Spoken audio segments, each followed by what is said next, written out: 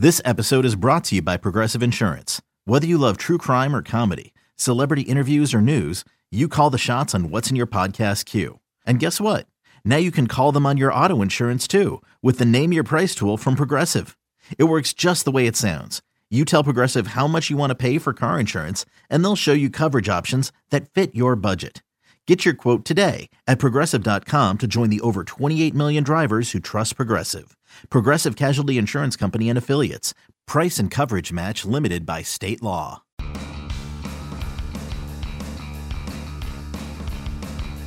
You're listening to MLB.com Extras, brought to you by MLB.tv. It's baseball everywhere.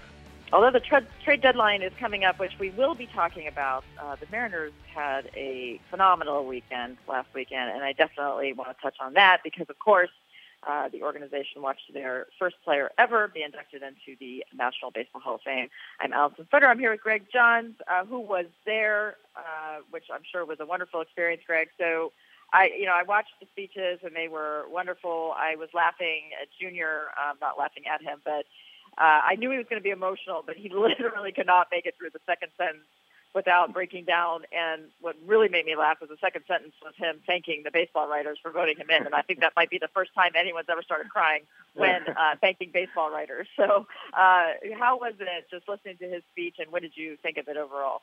Yeah, I mean, that was Junior. It was neat to see him kind of, he was nervous. I think the enormity of it all kind of hits you when you're up there, and then all the anticipation of that speech. Everybody knows that's kind of your crowning moment in the game, and got a little sneak peek of it the night before. They had a Mariners party with a bunch of longtime Mariner employees and people that Griffey had known forever and worked with, and he got up and talked to that group, and 20 seconds into it started crying and fighting the tears and choking back the emotions. And so you sort of knew this when he got out there in the big stage.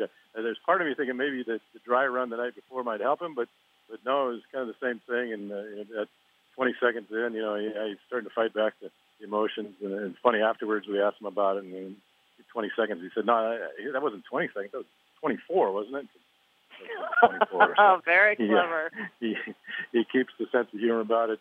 Didn't hide from the fact that it was a touching thing for him. The whole weekend was the end of a large build-up and a lot of emotions in the people, and just kind of what it all meant to him and his family, especially, and them being there and such a part of his life and part of that moment was fun to see. And yeah, he did.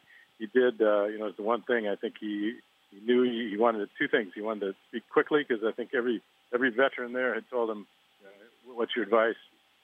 Go quick, Junior. We don't want to be out there in the sun all day." So in the back of his mind, he didn't want to be the guy dragging that thing out. So he was trying to get through it, and at the same time, touch on the things that meant so much to him. So it was fun to be there. Definitely, it's one of the highlights of my life, certainly as a sports writer, being a part of that and kind of seeing some of the behind-the-scenes things and just getting to enjoy that with everybody else.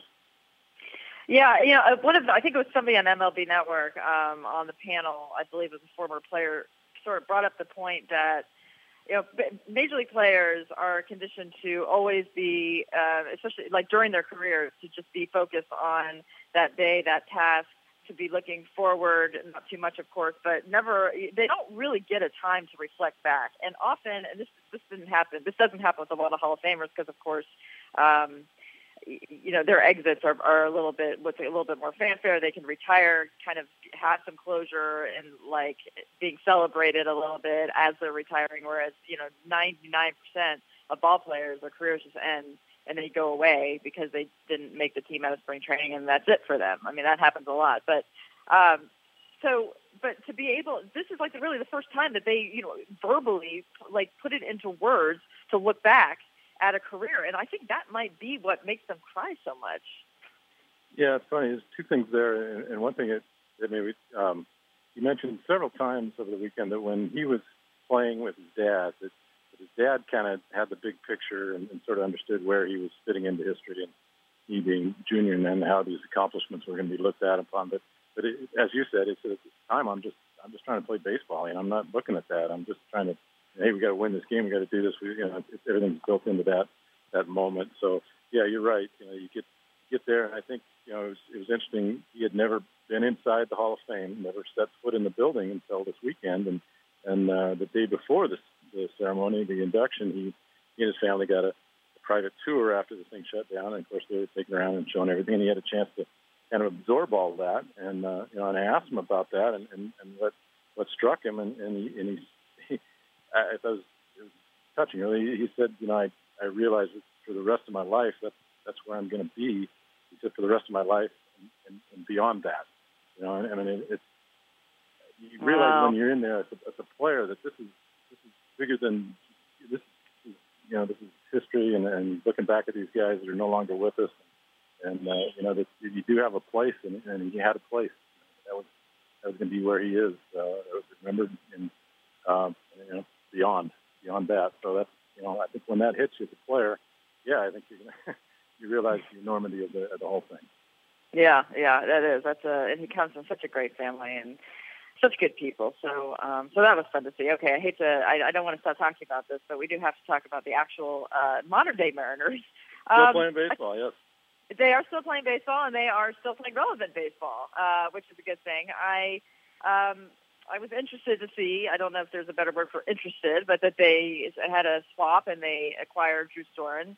And it's kind of like you take our guy who can't get anybody out, we'll take your guy who can't get anybody out, and see if maybe the change of scenery will do it. So the Mariners gave up Joaquin Benoit, got Drew Storen. Really a pretty savvy risk, I guess, because there's really no risk, right? And Drew Storen, he's like 2 years removed from being pretty darn good. So I guess that was worth it for them. Yeah, I mean, I think they're looking the upside and seeing if they can get him squared away. And I guess you don't have to look much further than Tom Wilhelmsen to see why they think they might be able to do that. Wilhelmsen has come back after just being horrible in Texas and has been lights out for Seattle and a different situation. And for Tom, it's his situation coming back where he had been, and he's obviously comfortable here. Storen's going to come in cold to a whole different situation. So it will be interesting. He'd been DFA'd by the Blue Jays, ironically after Nelson Cruz did a 3-run homer off him up in Toronto last weekend. And Storen, a guy that was a closer and a good one for the Nationals, and just didn't work out this year in Toronto. So can they get him squared away? I guess somewhat of a low risk because, as you mentioned, Benoit had not been what they had hoped here in Seattle. Certainly, when they brought him in, thought he was going to be the setup guy.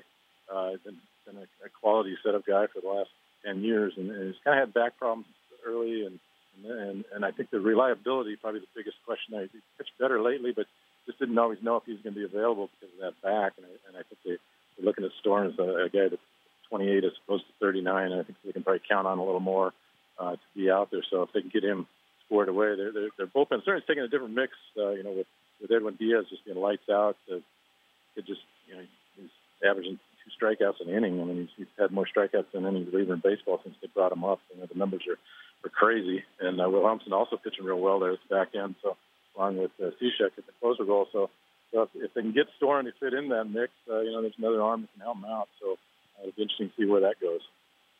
Yeah, it seems like the Mariners are a little bit like Humpty Dumpty putting himself back together again. I feel pretty optimistic about what could happen if, Paxton kind of coming on strong, and then you've got Walker, who is getting close. I guess is a simulated game coming up. I know you have to be sort of cautious of the optimism here because he came off the DL and then immediately kind of went right back on it. But I guess he's making progress.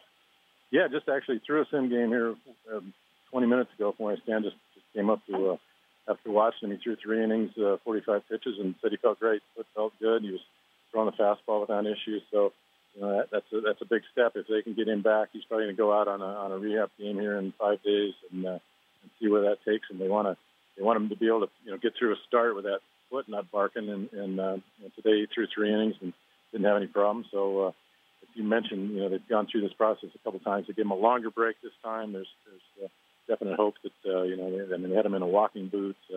Really try to take the pressure off that foot, and we'll see where they can get him. If you can get him back in there along with Paxton and Felix has come back and thrown 2 starts here and still kind of feeling for his command, but obviously he can give him a boost down the stretch and see where those guys take him. I think you're right. They're kind kind of mixing and matching, getting some different things. Mike Zunino has come up, doing a lot more of the catching duties, and seems to be giving them a lift. And that's they need to get Ketel Marte back at short. He's out with mono, but you deal with those things through the year. But they got the pieces. They're trying to get there to August 1st, the trade deadline, see what else Dipoto does, and then make that push in the last 2 months. Okay, sounds good. So do you think they'll do anything the trade deadline? I mean, I would imagine it'd be like maybe just a little like supplemental piece here and there that they might be looking at. Yeah, with Dipoto, I know they're going to do something. I mean, they've already made the 2 moves. They traded Montgomery and now Benoit. Dipoto just seems to be a guy that has ideas, and he's going to act on them. I don't know if there'll be huge blockbuster moves. He's of the frame of mind, which I think is smart. If you have a move you think can make you better, you make it. Whether it helps you now or help down the road or both. Ideally, they're not going to blow this thing up and start bringing in prospects. I think they're going to try to help themselves now, but he also has an eye open for guys that can be a part of the future down the road, like Dan Vogelsback, the kid they brought in the Montgomery trade. That I'd be curious to see if we see him pretty soon. He seems pretty major league ready down in Tacoma. So left-handed bat. I mean, maybe they move Adam Lind, bring this Vogelsback up, and let him play first base. Be curious to see what they do. I think Wade Miley is a guy that could be moved if they can get the right pieces back. We'll see what Dipoto's got. He seems to always have something on the burner. Okay, we will pay attention. Monday will be a very interesting day for everybody. So, Greg, thank you so much. We'll talk to you next week. Okay, Allison. Good talking to you. MLB.tv Premium, the #1 live streaming sports service, is celebrating 13 years. Watch every out-of-market regular season game live or on demand in true HD. Real-time highlights, live look-ins, pitch tracking widget, and more. MLB.tv Premium includes a free At-Bat 15 subscription. Watch live baseball on over 400 mobile and connected devices. Watch at home, in the office, or on the go, every night, on every device. Blackout and other restrictions apply. Visit MLB.tv for details.